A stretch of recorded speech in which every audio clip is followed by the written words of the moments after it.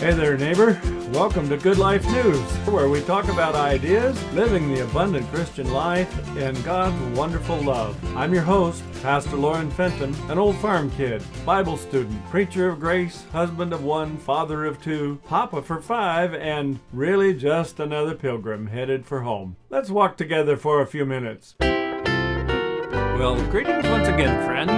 I'm Loren Fenton, and this is episode 44 of the Good Life News podcast and blog. The focus of this month's episode is the spiritual quality of righteousness. The content of today's episode is taken directly from my book, My 7 Essential Daily Prayers, Chapter 2, which is Righteousness in My Heart. On the webpage for this episode, at goodlifenews.life, you can find a link to the page on Amazon where you can find more information about the book. The good news that I want to share with you today is that there is hope for we who are hopeless sinners. Right in the middle of the Beatitudes in Matthew chapter 5, I found these beautiful words. Blessed are those who hunger and thirst after righteousness, for they will be filled. Verse 6.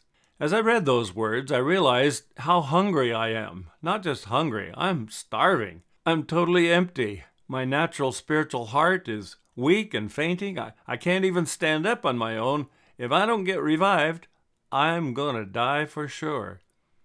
Revelation 3:17 says that we are all wretched, pitiful, poor, blind, and naked. Quite a picture, isn't it? And sadly, oh so true. And in the book of Romans we read, the kingdom of God is not eating and drinking, but righteousness and peace and joy in the Holy Spirit. Chapter 14, verse 17. And a few verses later, Paul adds, everything that was written in the past was written to teach us, so that through endurance and the encouragement of the Scriptures, we might have hope. Romans 15:4.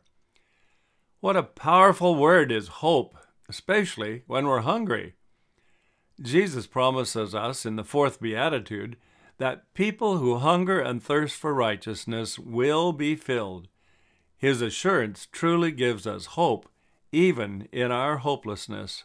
So here are 3 keys that, for me, help unlock the door of God's storehouse filled with abundant grace for our aching needs for personal righteousness. Key number 1. Recognize and embrace the source of spiritual hunger. Now, to illustrate this, I want to tell you a little story that happened when I was about 13 years old as I entered my freshman year of high school and later going on through that year. Along with nearly all the other boys in our farming community, I enrolled in vocational agriculture and became a member of Future Farmers of America, FFA. A major portion of the vocational agriculture class was spent in shop activities, where we learned various practical skills needed for successful farming, things like welding, carpentry, machinery operation, repair, and so forth.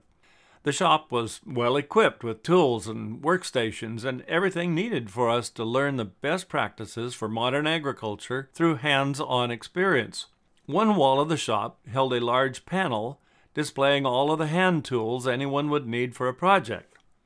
Pliers, wrenches, various screwdrivers, hammers, and all such things hung on the board, and each one had its spot marked by a painted silhouette showing the outline of the tool.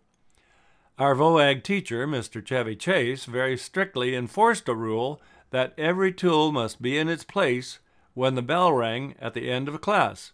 We were all supposed to return every tool we were using to the board, and then we could be dismissed. Mr. Chase's system worked exceptionally well in preserving the shop's supply of tools and equipment. One day, however, a small pair of pliers slipped into the leg pocket of my coveralls and walked with me right out the door and found a new home on our farm.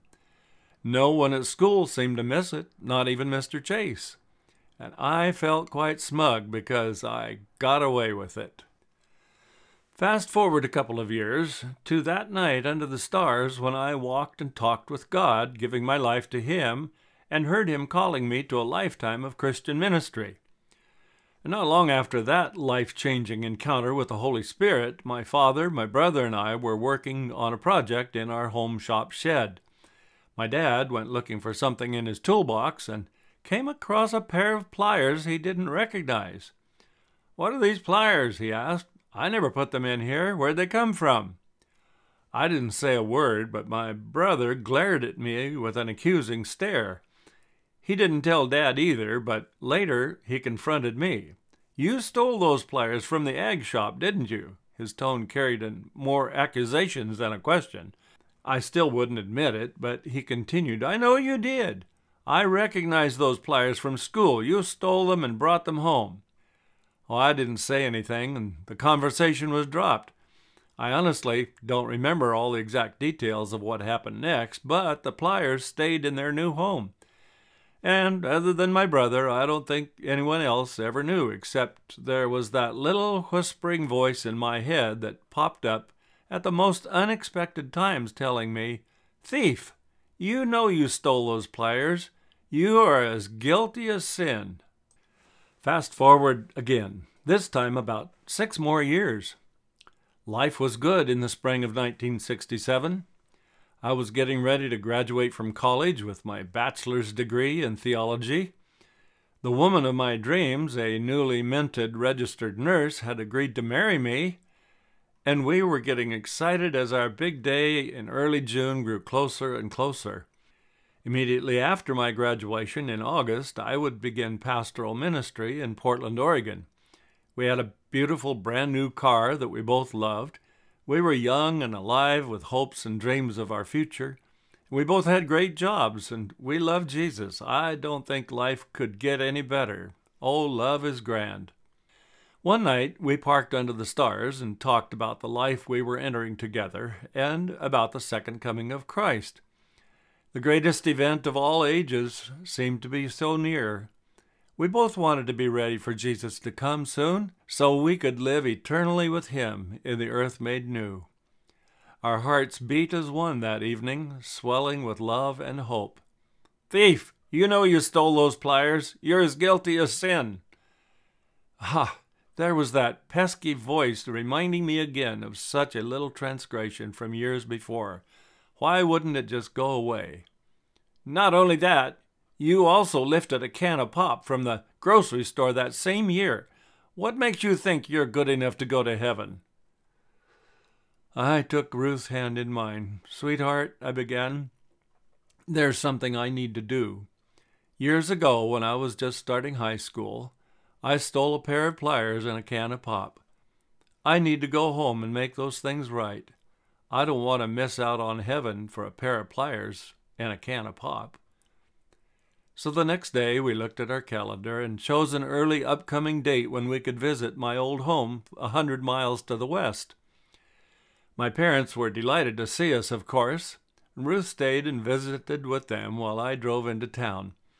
It was a weekday, so I knew school would be in session. I drove into the high school parking lot and found a spot near the Vo Egg shop. It seemed like my heart was beating 100 miles an hour. Mr. Chase was still teaching the same classes all these years later. I saw him sitting at his desk as I entered the classroom and glanced through his office window. A quick knock on the open door brought an instant surprised grin of delight on his face. "Loren Fenton? What a surprise! Come in and have a seat." He motioned toward a chair across the desk from his. "What brings you here? It's good to see you." "Well," I began, "I came to bring you something." I pulled a new pair of pliers from the bag in my hands and handed them to him. "This is to replace some pliers I took out of the shop when I was here as a student. This has been weighing on my conscience for the last 8 years, and I decided I'd better come and make it right." He shook his head in disbelief. "Really? That's hard to believe. I never knew. I never would have suspected you for doing something like that, but I appreciate your coming. It's encouraging when these things happen." "Well, I'm sure you've probably had others come with similar confessions," I said. "Yes, I have," he answered, "but not after 8 years. Well, the folks at the grocery store were equally gracious, and I felt a great weight leave my spirit. It wasn't the value of the items themselves. It was knowing I had done the right thing, making restitution for a couple of stupid actions from my youth. That condemning voice in my head was silenced forever about those pliers and that can of pop, and I was free. I also learned a great 4-part truth. A, sin creates spiritual anxiety, that is guilt. B, this Holy Spirit-inspired guilt convinced me of my wrongness, which C, creates remorse, and D, leads to repentance and restitution. Owning the guilt is the first step toward receiving the fullness of God's promises and power to live a life of righteousness. Key number 2, personally accept by faith Christ's righteousness as your own. I relate that story above not to say or imply that 2 little incidents from my early high school experience are the worst things I ever did, or that we gain God's forgiveness by our works of restitution. Far from it on both fronts. Sadly, I've had to own and confess far more serious sins more times than I can count, and it breaks my heart that my heart still wanders away from God. But I've discovered that I'm not alone. The Apostle Paul exclaims in Romans, "What a wretched man I am! Who will rescue me from this body of death?" Romans 7:24. Paul doesn't stop there, however. He immediately answers his own question. He says, "Thanks be to God through Jesus Christ our Lord." Romans 7:25. The central theme of Paul's entire ministry was that the only hope for sinners lies in the righteousness of Christ, and that we put our faith and trust in Him. He exchanges His righteousness for our filthy rags of sin. God made Him, that is Christ, who had no sin, to be sin for us, so that we might become the righteousness of God. 2 Corinthians 5:21. And then Jesus said, "For God so loved the world that He gave His one and only Son, that whoever believes in Him shall not perish but have eternal life." John 3:16. Such a simple truth. Righteousness comes to us not by our efforts, but as a gift from a loving God who cares for each of us personally. All we must do is accept His gift with thanksgiving and praise. As we trust His promise, He fulfills His promise. Blessed are those who hunger and thirst for righteousness, for they will be filled. Matthew 5:6. And key number 3, choose every day to live righteously. Well, nevertheless, we have choices to make. 1 Corinthians 15:33 and 34, again from the Apostle Paul, he writes, "Do not be deceived.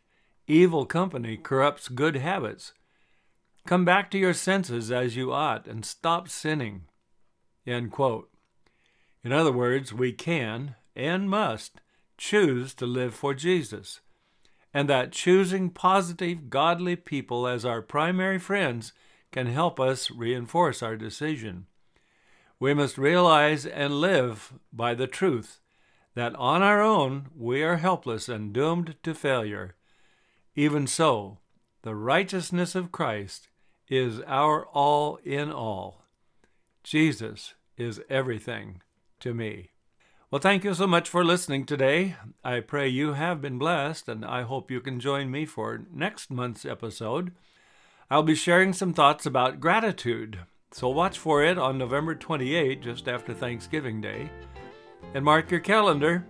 Be sure to tune in and invite someone else to listen with you. And as I say at the end of each podcast, if you enjoy these podcasts and blog posts, I would invite you to please do share the links with your friends, your family, or whomever. And, of course, my many thanks in advance. So we've come to the end of this episode of the Good Life News Podcast. If you would like to comment or join a conversation about today's content, please visit our website, www.goodlifenews.life. I'd love to hear your thoughts and observations. On the website's blog page, you can also find a complete transcript of the most recent episode, which will always be posted at the top of the page. If you enjoyed this podcast, you can subscribe on Anchor, Spotify, Google Podcast, and other podcast platforms. If you would like to help out in this ministry, it is incredibly helpful if you would leave a nice rating or a review on your platform of choice. Well, thanks for listening, and be sure to tune in again next time as we continue our journey exploring more about God's love, His amazing grace, and the incredible good news of the everlasting gospel. Until then, walk in peace, live in hope, and hold your treasures with open hands.